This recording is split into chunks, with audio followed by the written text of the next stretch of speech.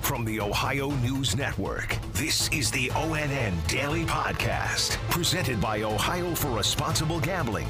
It is Thursday, February 3rd, 2022. From the Ohio News Network, I'm Daniel Barnett.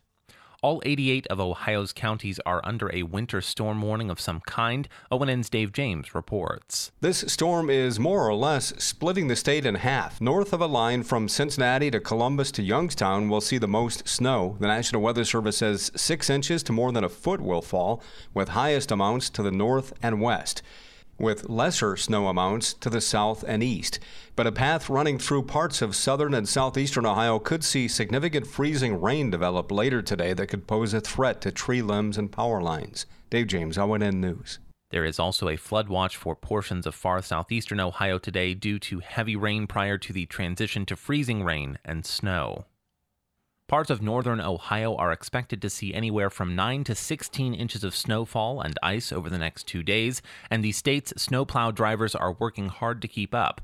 Crystal Nealon is Public Information Officer for the Ohio Department of Transportation's District 3 office, which includes 8 counties in north central and northeast Ohio. She says snowplow drivers have a lot of work ahead. Our routes could take anywhere from an hour to an hour and a half to complete, and if we're having the visibility issues that we're expected to get, our crews are going to have to slow down even more than that. Nealon added the District 3 office has around 300 drivers working in 12-hour shifts to keep the roads as clear as possible. Power companies in Ohio are on high alert as ice and snow threaten to knock out electrical service around the state. Yolanda Harris has more on what you can do to be ready. The AEP says they have 1,000 linemen around the state ready to go when the power goes out. The emergency preparedness manager says the power company is ready, and you should be too. We're making our plans, making sure our people are ready. We ask your viewers to do the same thing. Have a plan in place. Get batteries together, flashlight, get your emergency kit together. Make sure you charge your cell phones and computers, laptops, so that you can use them if you need to. AEP also says they have 700 people on deck to specifically handle any fallen trees. I'm Yolanda Harris.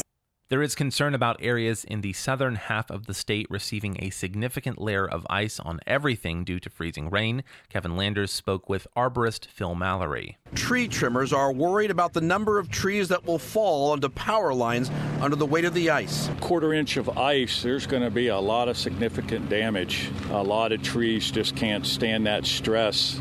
If we get more than that, it'll look like a bomb went off. Arborists are warning homeowners, don't take ice-covered branches down by yourself. If they have ice on them, they are extremely heavy, much heavier than they normally would be, and extremely dangerous. Reporting in Westerville, Kevin Landers.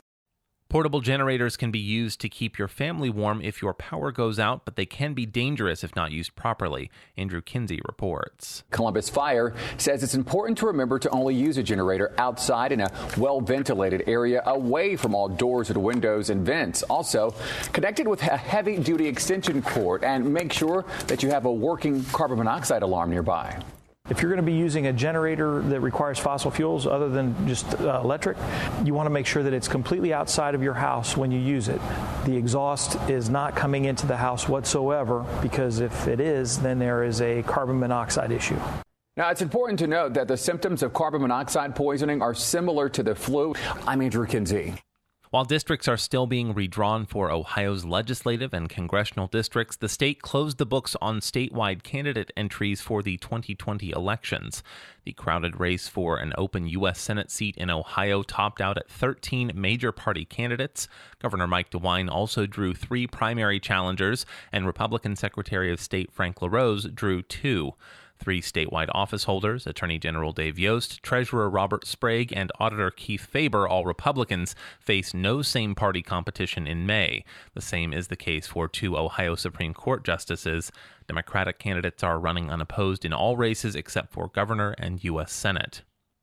A Franklin County judge says prosecutors can introduce evidence for jurors to consider lesser offenses like reckless homicide in the upcoming murder trial of former physician William Husel. Yolanda Harris explains. Husel is accused of ordering potentially fatal doses of fentanyl be given to his patients. Now, he's charged with 14 counts of murder. His defense team had fought to stop prosecutors from instructing jurors to consider a lesser charge like reckless homicide, but the judge says it can happen. Husel's defense team also argued that state law gives him immunity, but the judge said that's a matter to be considered at trial. Husel's trial starts February 14th. I'm Yolanda Harris. And the first head coach to lead the Cleveland Cavaliers when the team came into existence has died at the age of 89. Clay Gordon reports. NBA Hall of Fame coach Bill Fitch died peacefully late last night, surrounded by his family in Texas. According to a report from the Indiana Pacers head coach Rick Carlisle, who began his own career as a player and assistant under Fitch in the 1980s.